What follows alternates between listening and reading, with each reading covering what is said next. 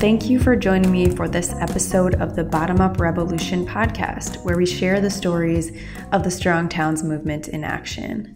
I'm Rachel. Today's episode features a very special guest, my colleague, Lauren Fisher.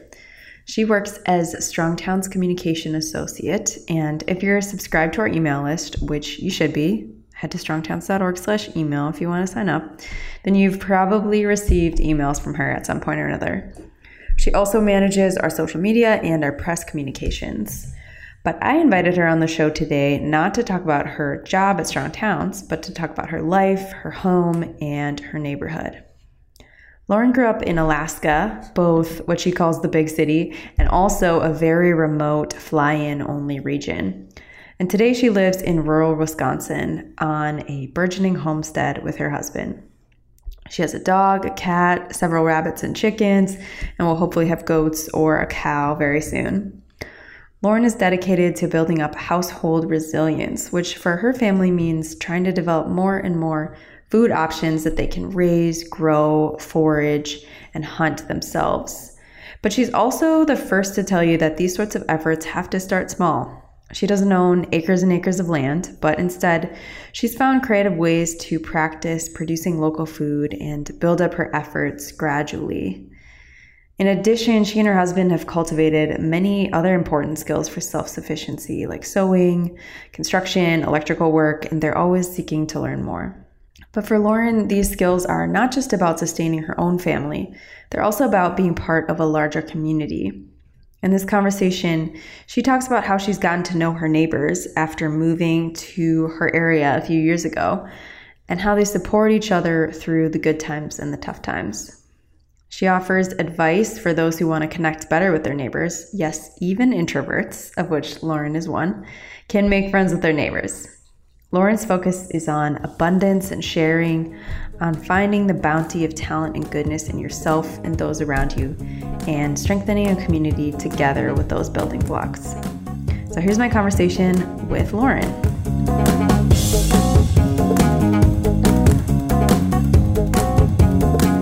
So Lauren Fisher, thank you for joining me for this episode of the Bottom Up Revolution podcast. It's great to be able to feature you on the show. Thanks so much, Rachel. I was really flattered at the invitation. So can you start by telling us a little bit about yourself and also how you ended up in Eau Claire, Wisconsin? Yeah, sure thing. So I am 26 years old. I play music. I do fiber crafts.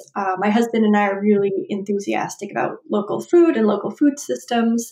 We live here with a dog and a cat and 3 rabbits and what I will describe as a totally legal amount of chickens. I'm originally from Fairbanks, Alaska. I grew up in the interior and I spent like 3 years in a bush village called Galena. And then I did high school in a little highway community called Nenana, which is where I met my husband. We got married shortly before I graduated from the University of Alaska Fairbanks. And then we decided to move to Wisconsin, in part because Montana didn't work out, and in part because my husband has a lot of family in this area. That's where his people are originally from. So we've been here since about 2016. Before I was at Strong Towns, I did a little bit of work at a hyper-local arts and culture magazine called Volume 1 Magazine. So I also do like writing and journalism and those sorts of fun things. Yeah, and our listeners flip back a few episodes and you'll note our conversation with Nick Meyer, who is the founder of Volume 1. So Lauren made that connection for us. I was really excited to listen to that one too. Yeah. So Alaska born and raised, has it been challenging to be away from Alaska, or were you always like, okay, I'm not going to be here forever? When I was young, when I was in high school and college, I was like, I'm going to live here for my whole life. I'm going to raise my kids here. And we got to a point where things just changed. Our priorities changed. And Alaska's really expensive to live in, it turns out. But Mikhail, like I said, he's got family in this area. And at the time, some of his older family members who he was close with didn't have a lot of time left. So we made it a priority to come here and spend time with them and kind of planted here somewhat on purpose. It's becoming more on purpose over time. But I miss Alaska a lot. I miss the mountains. I miss the topography and the quiet.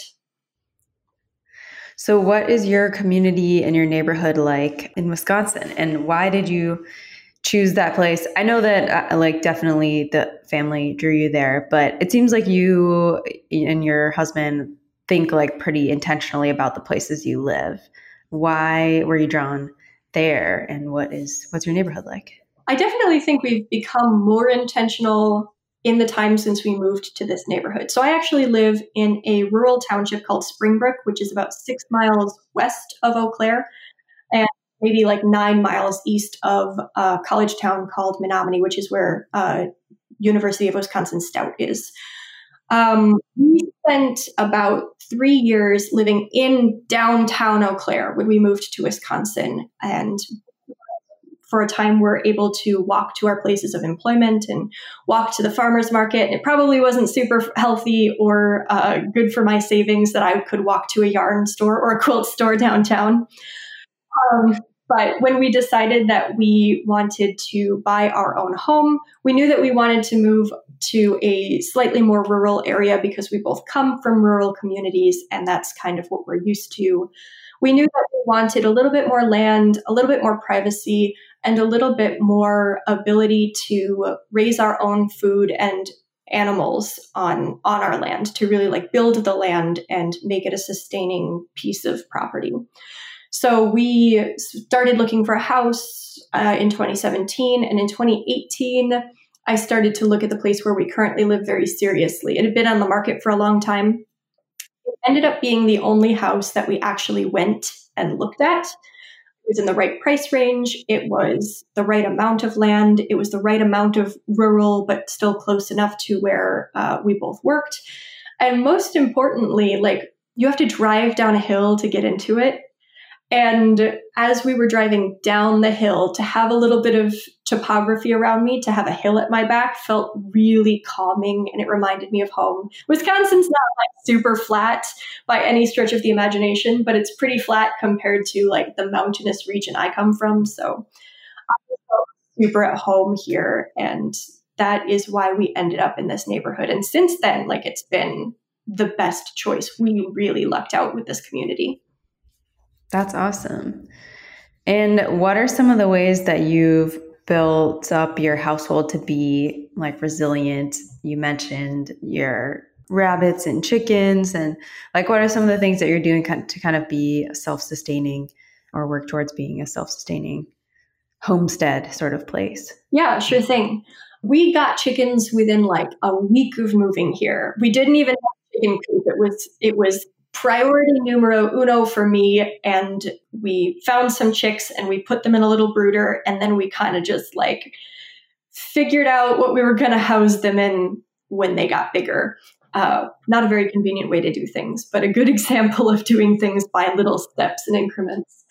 We put in a garden. We only got rabbits this spring, but that's kind of part of our food infrastructure as well. So we have chickens for laying and for eating, and our rabbits are going to be for breeding stock and eventually to eat as well. We've not been as good about the garden. I think a lot of people, when they start gardening, they get grand plans and they're like, I'm going to grow everything I need to eat all the vegetables I want in my rotation. But that's a pretty tall order. So we did like some tomatoes the first year. And then last year we had a little bit more luck. We had like lettuce, tomatoes, and we started putting in some less substantive growing things like herbs and medicinal flowers and those sorts of things, which are a bit easier to maintain. This was going to be our big gardening year, but it fell through because we decided that we were going to move to a house down the street, and we might talk about that a little bit later. Am I right also that like you guys like hunt and maybe fish and just are more other ways that you're connected to local food options? Yeah, we totally, my husband hunted for the first time 3 years ago. Wisconsin, so deer hunting was like a really huge transformative experience for him, and also like for our diet, because all of a sudden we've got like 100 pounds of venison, it was new for us, but also like to have that resilience built into our freezer was really nice. And of course, he fishes, and I'm a big forager. I love to go out, and we were just picking raspberries up at some family land this weekend. And there we also have some apple trees that are probably 100 years old. We have no idea what kind of apple trees they are, and some plum trees that are similarly aged. They've been not maintained for all this time because it wasn't a huge priority for this family member, but they let us go onto their land, and we went out this spring and trimmed them back and opened up the branches so that the apple tree should be a lot healthier and a lot more productive with fewer pests this year. So we'll be doing that in late August, probably, is when we'll be able to harvest the apples. And that's blackberry season, and it's all very exciting. Awesome.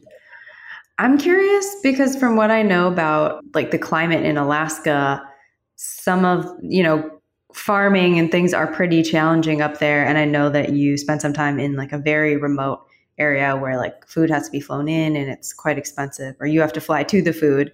Like, how does that background, that experience growing up, shape the way that you view resiliency in your household today? That's a really good question. And it's probably complex to answer. So my love of foraging comes from growing up in Alaska. There were raspberry bushes all around the property that I grew up on. I had a pretty good understanding by the time I was grown up about like what things I could go out into the woods and eat or not eat. The years that I spent in Galena were definitely interesting because Galena is a fly-in, barge-in, or snow machine-in only community on the Yukon River. There's no roads to Galena. And a lot of the people who have lived in that area for a long time, including Sourdoughs and Athabascan people, they hunt for moose primarily, and they forage and they fish. Fishing is, of course, a big part of the food system in rural Alaska. But then there's also, to get a lot of the stuff that you and I are used to eating on a regular basis, since I was from Fairbanks, I was kind of a city dweller. To have those food items, you have to get on an airplane, like a little tiny airplane, and fly to the city with totes that you can fill with your groceries and fly them back. I do think that it gave me a really good appreciation for having stock put back, for having what you need in order to not go to a grocery store for as much as 6 months, a year at a time. But of course, I was not doing that as hardcore as some of the people who lived in that community for much longer periods of time. Mm-hmm. I don't know if that answers your question. Yeah, totally. And I guess I should say that there is farming in Alaska, and it is in some places more difficult, but like in Delta, Alaska, for example, there's dairy farms and people produce milk. And if you ever get the chance to go to a state fair in Alaska, we grow some of the biggest cabbages you'll ever see because of the prolonged daylight in the summer. So we can produce quite a bit in the short summer season in Alaska as far as vegetables go. And they become really robust, but you only get 2.5, 3 months of prime growing season, and it's hard to store over winter. So yeah, it seems like you probably don't take food for granted as much if you live in some of those remote areas with the effort that it takes to grow it or to go get it. I think that's really quite true. Let's talk also about beyond your own household, like your neighborhood. You wrote this great article a few months ago on Strong Towns that I will share with everybody in the links about how to connect with your neighbors, especially as someone who's not super extroverted. Can you talk a little bit about that? And what are some of the ways that you've reached out to meet your neighbors in your in your area that you've lived in now for a couple of years. Yeah. Do you mind if I start by telling you a little bit about this neighborhood? Yeah.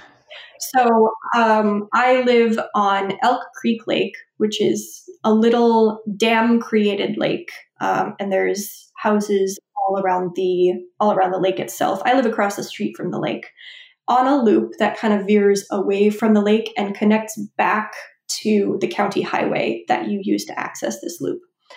And it's a really interesting community because some of the people who live here have lived here for decades and decades, and they own property on the loop. And then their children grew up and decided that they also wanted to live on this loop in this neighborhood. And so they purchased land right next door to their parents, and now they have children. So a lot of the time you can see like multi-generational family walks will pass by my house with the grandma and her daughter's children. And it's really beautiful. And a lot of the people who live on this loop go to the church that I go to, which is right down the street. Like I can walk to it. Most anybody in the neighborhood could walk to it if they wanted to. So these multi-generational families all go to the same church as well. And everybody kind of knows one another. And I think that it's really beautiful. Well, after you shared that, I'm curious, like, what was it like to be a newcomer in that neighborhood? And how did you like start to reach out and meet people, make friends, especially as someone who's probably an introvert, not super extroverted? Yeah, I definitely would consider myself an introvert. So fair assessment. It was definitely difficult. I think that something that people don't consider very often is that if you are an introvert, then being in social contexts and reaching out is work. It's difficult work, but like most difficult work, it is worth investing in. So for the first few months, we were mostly just settling in. We bought our chickens in May, and they started laying in October. And so my easy in to start getting to know my neighbors was free eggs.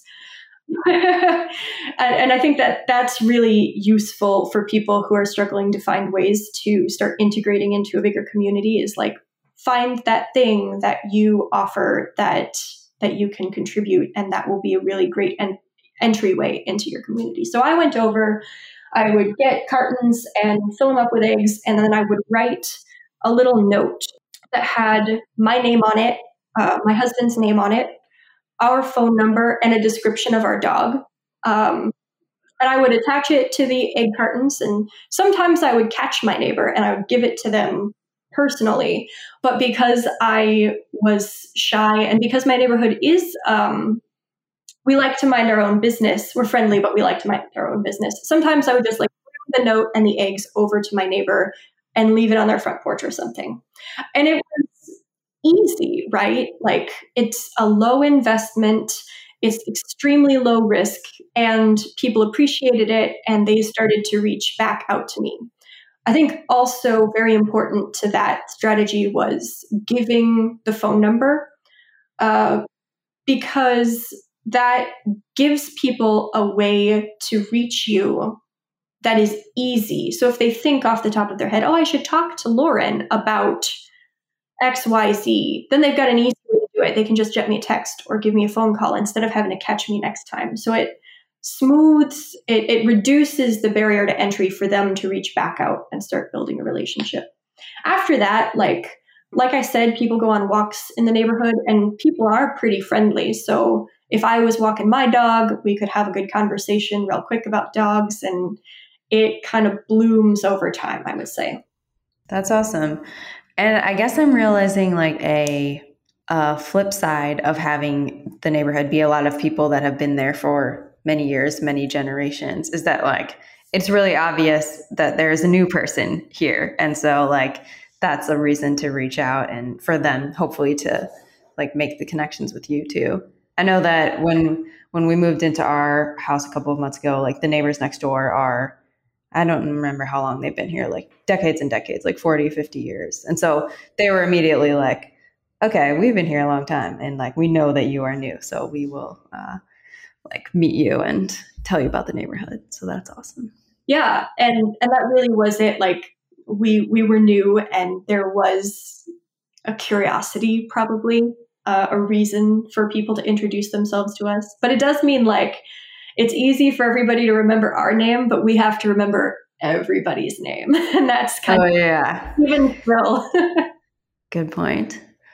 So what do you see as the connection between like individual household resilience and larger neighborhood community resilience? If you see a connection there, like how does you being self-sufficient also help you to be a generous, good neighbor to people around you? Yeah, I love this idea, and I love it partly because I love this neighborhood. Off the top of my head, in my neighborhood, there's my husband's an electrician. I can fix people's clothes. We both grow food. There are nurses. There are several midwives. There's a carpenter. There's, painters and interior finishers. There's some people who grew up on family-sized farms and who are familiar with the management of those sorts of farms. There's educators. There's just this remarkable like bounty of talent and skill. And we all are very great about sharing that bounty and skill. And that also goes for growing food. A lot of people in my neighborhood grow their own food or raise chickens or raise animals for food purposes. And we share that around a lot.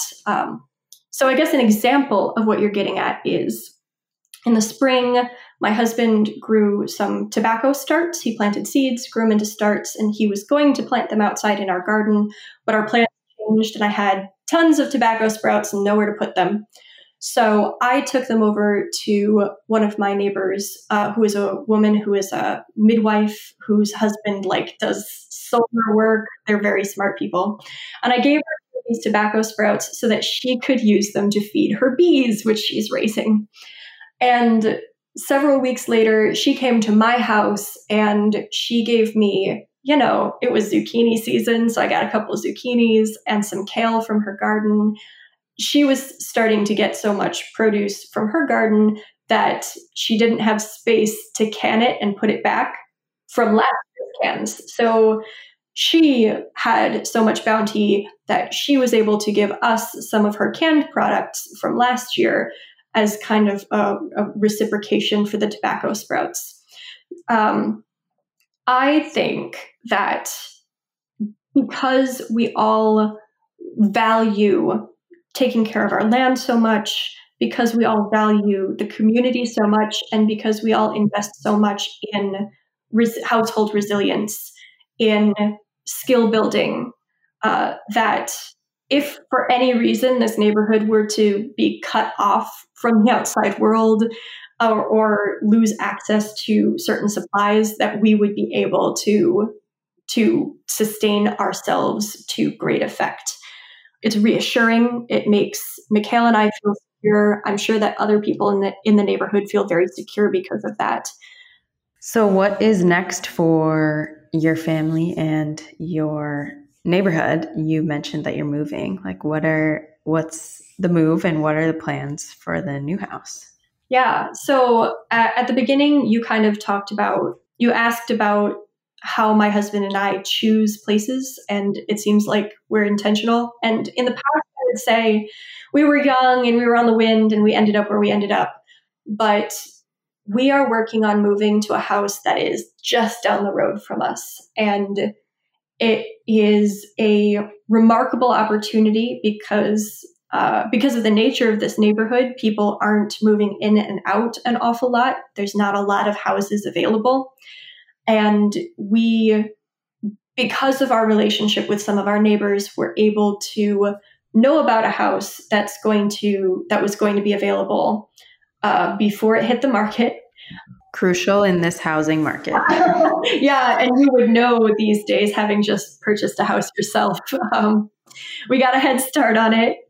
It much more meets our needs.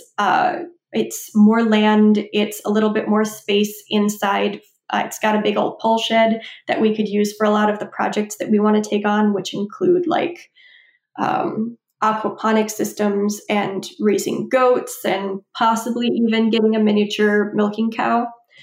We're pretty pumped about it. But it's also like it's right next door to our church, and it's in a location that a lot of people drive next to. So we have plans to, fingers crossed, when we close and everything works out, we're talking about setting up a little free library there because it would be the perfect location to do it for our neighborhood.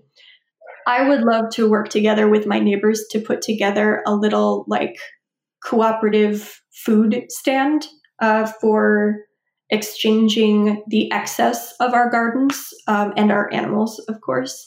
Yeah, it really lends itself to those sorts of opportunities. And we are hopefully closing on the sale of our house on the 26th and the purchase of the new house on the 30th. And it's going to take a lot of work. The place essentially needs to be entirely refinished, but we are so glad to be able to stay in this neighborhood. We were very worried when we were considering moving just to get a larger piece of property that we were going to have to sacrifice the community that we've invested in to leave it.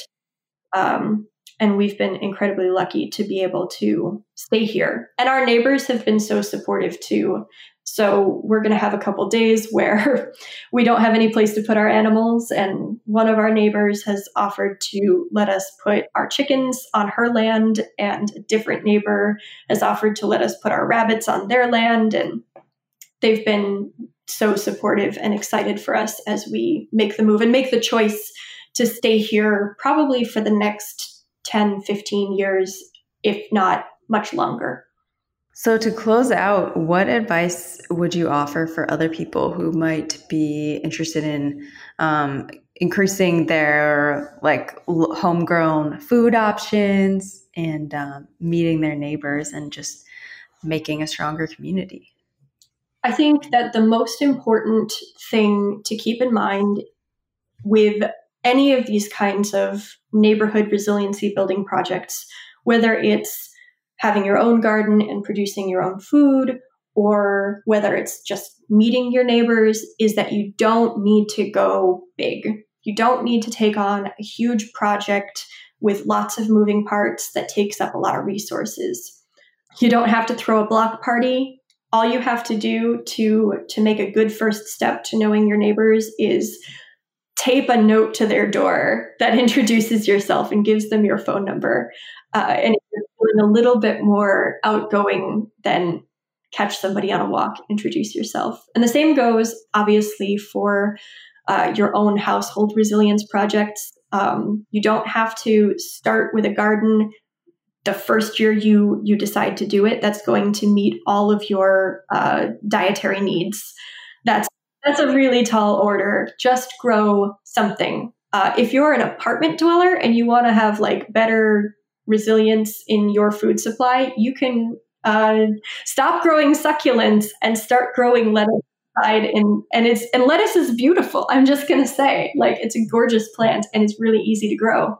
And there are lots of things you can grow even on that scale, very low budget, low investment. And something small and imperfect now is much more reasonable, much more important than something huge and big and perfect later. That is a very Strong Towns message right there. Thank you, Lauren. Thanks for being on the show and sharing a little bit about your life with us. Really appreciate it. It was a lot of fun. Thanks so much, Rachel.